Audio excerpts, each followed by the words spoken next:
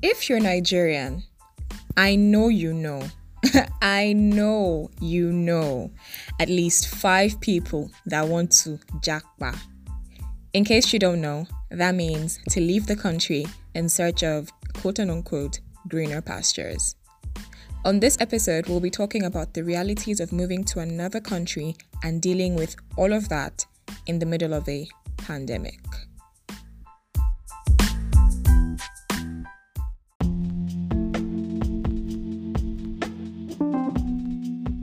Hi guys, welcome to the first episode of I Prefer to Speak with Tiara, the podcast that explores conversations through the road less traveled.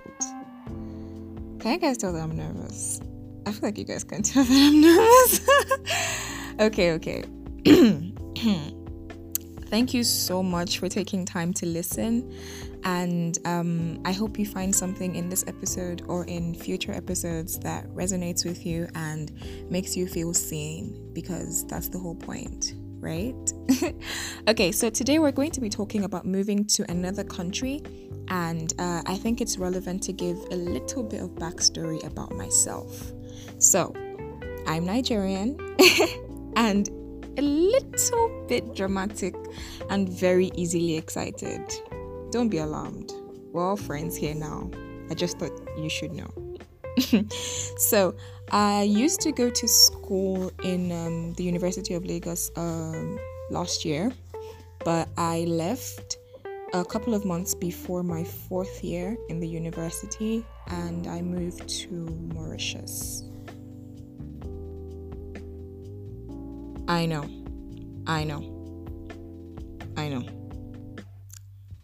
A very drastic change. I know.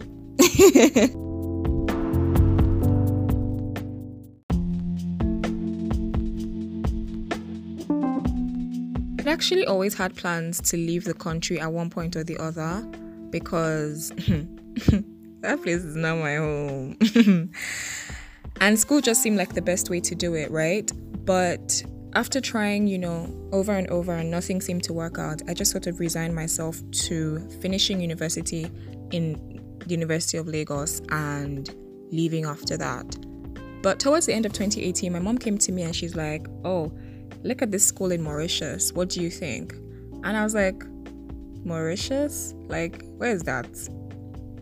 Literally, I don't think I could point it out on a map. Not that I could point out anywhere on the map, because locations, directions, not really my thing. But I took it in stride and I was like, okay, I'll think about it. And eventually I was like, why the hell not, right? So I started to make plans and started to put little things in motion to go to Mauritius.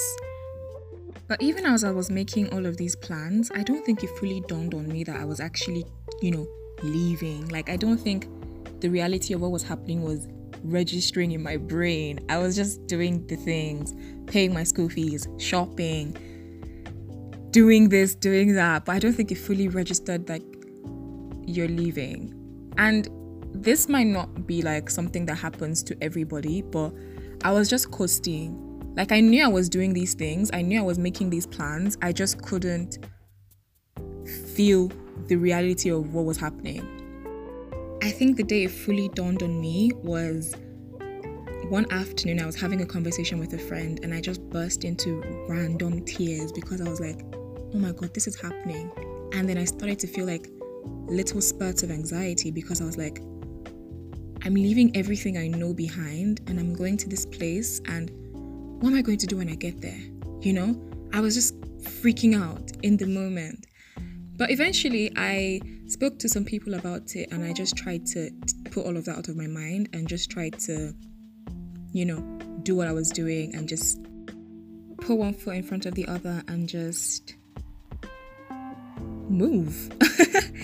And so yeah, that was pretty much what I was doing before I left, right? And I had actually spoken to a couple of people who had moved out of the country, who were like friends and family and whatnot, and they were like, I know you're excited about leaving, but I hope you've taken into consideration the loneliness that you're going to feel when you go. Like, it's not a joke.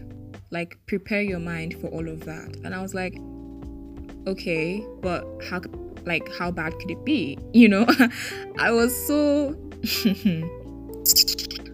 I don't know anything. I was just like, okay, but like it can't be that bad. Like I feel like you guys are exaggerating. And I just didn't give it like another moment's thought. Like I was just like, okay. But little did I know.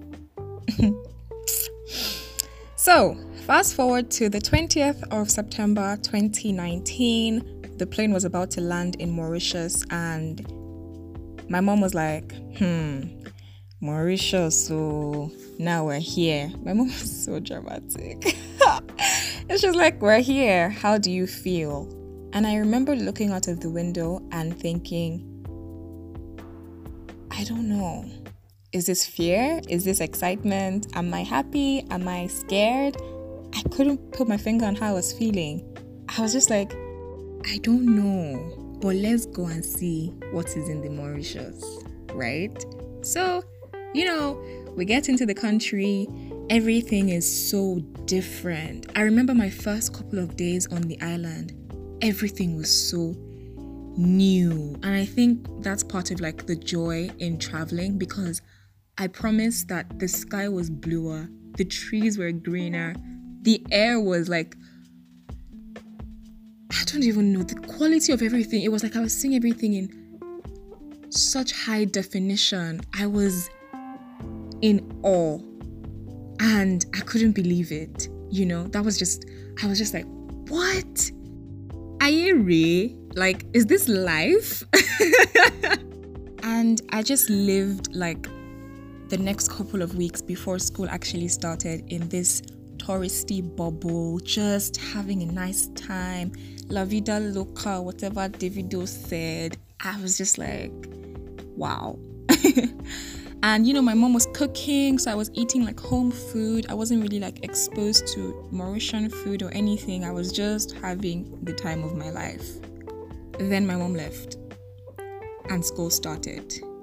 And I was well and truly all alone. And guys, let me tell you, it was like someone put off whatever music was happening in the background, like in movies where you hear like an orchestra singing in the background when someone is happy, and all these rom-com movies and all of that.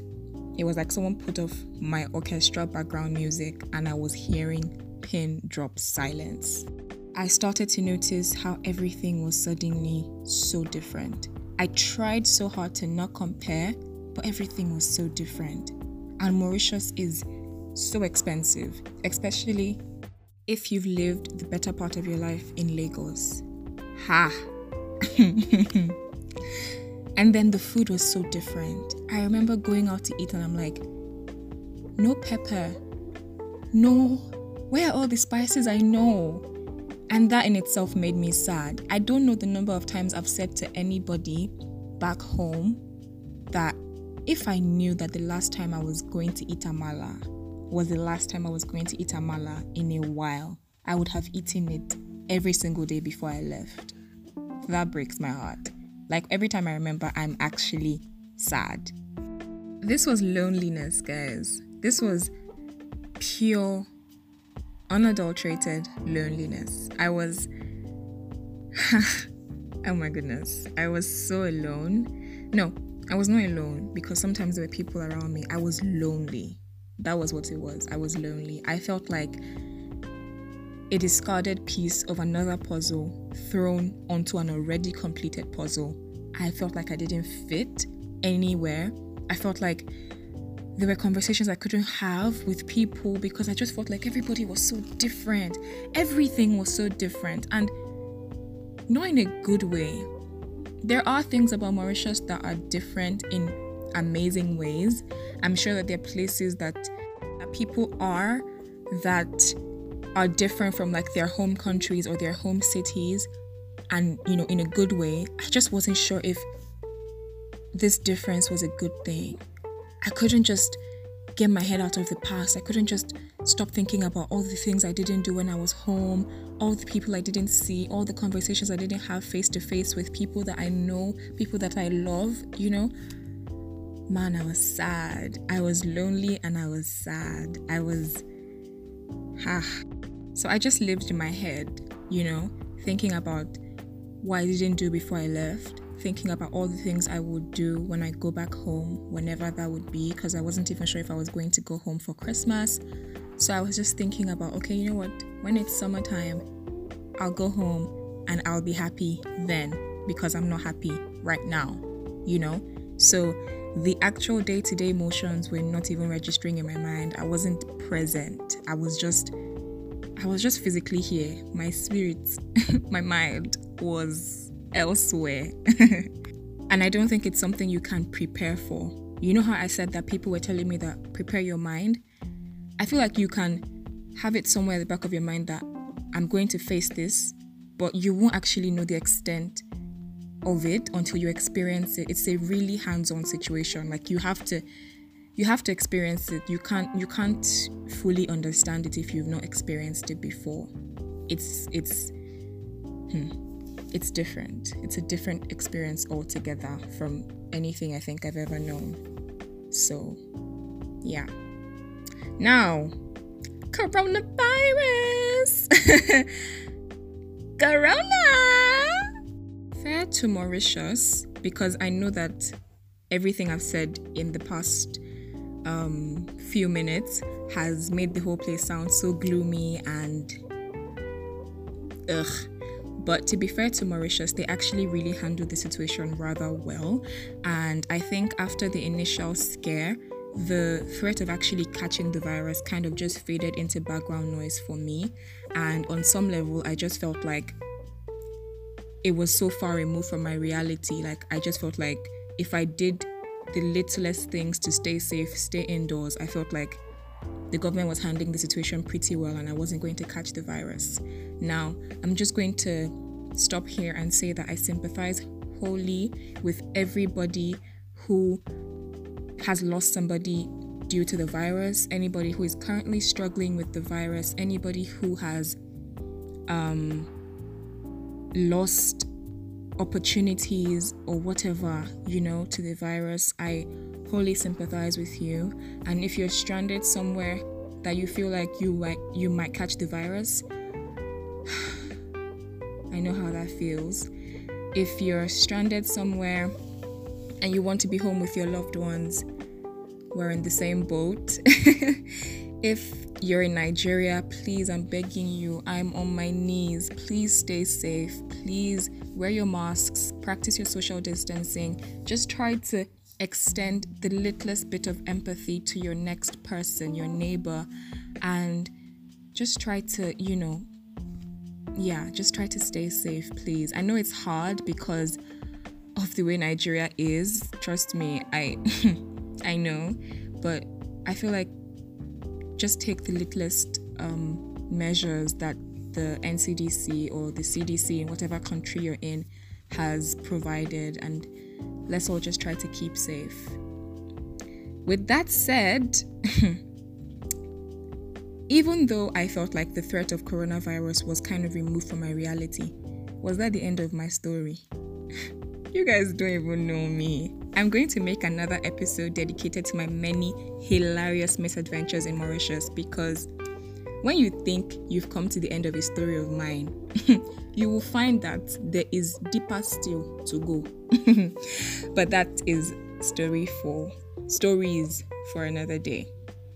Coronavirus didn't just come in the form of a deadly virus. It came with depression, anxiety, and a host of mental health issues that I cannot even exhaust.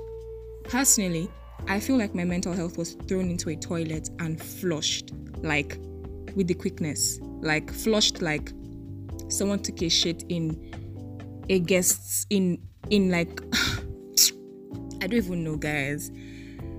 There was a virus killing people, and even though I felt like I was safe, I was worried for my loved ones who are like thousands of miles away from me.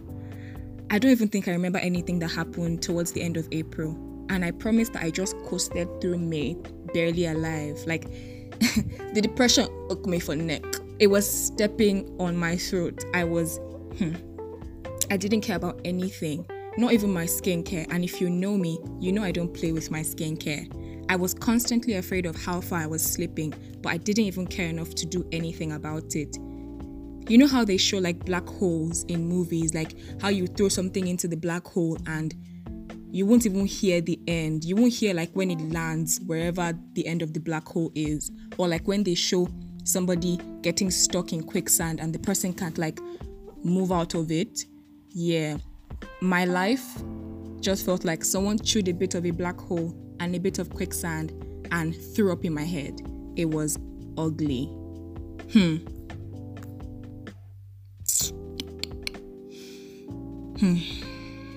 I honestly can't even say that I'm fully out of the woods yet because I still feel like I'm stuck in Mauritius. The borders are closed till August 31st and I don't even know if I'm going to be able to come back home because I really want to go home, but I don't think I'm going to be able to do that. And it doesn't help that Mauritius is actually isolated, like it's an island almost in the middle of nowhere. So I feel stuck in my mind, and physically I also feel like I'm stuck. But I think that it has definitely helped that my family and my friends and my loved ones in general have just tried to, be there for me and just make sure like I can feel that they love me and they care for me. And that's why I'm going to just emphasize that you don't know how far the littlest bit of warmth can go to someone, or rather for someone. Like, it doesn't take anything away from you to just be a little bit kinder, show a little bit more empathy, because all of us are fighting wars in our heads. Coronavirus is kicking serious ass. Though they didn't know the extent of what I was going through, it really helped that they were just there for me. And I think that really meant everything at that time. Also, therapy. Therapy definitely helps. I'm a huge fan. I feel like everyone should go to therapy, to be very honest.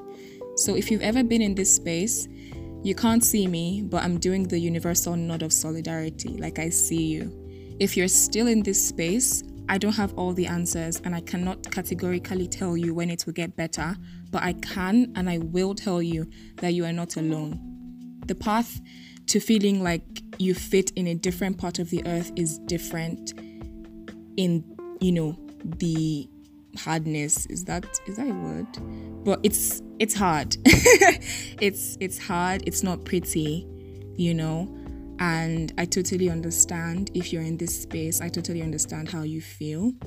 And if you're interested, I'll tell you a couple of things that I've learned in my little time here. I found that 1, you need to live in the present. Need, in all caps, like it's not, you need to live in the present. You need to get your head out of the past and the future and actively try to enjoy the moments you can by practicing mindfulness.